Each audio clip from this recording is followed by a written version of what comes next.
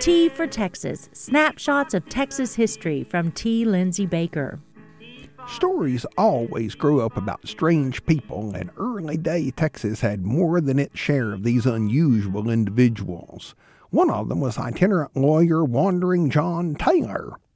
W.D. Wood penned his remembrances of the nonconformist attorney back in 1900.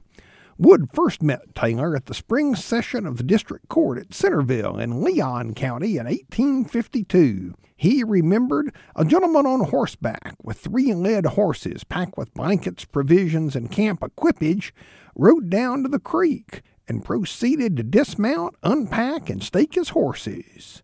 This was Wandering John.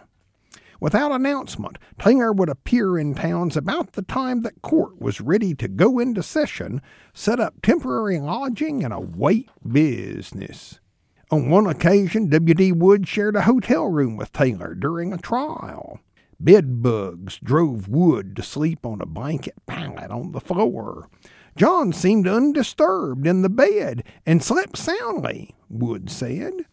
The next morning, Wandering John arose and began dressing. From his vantage point, Wood looked up as 2 very large bed bugs, so full they fairly glistened, crept into John's pants pocket, as much to say, strange as you are, we like you and we intend to keep you company.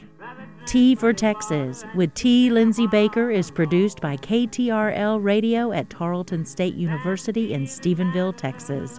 More information at tfortexas.org.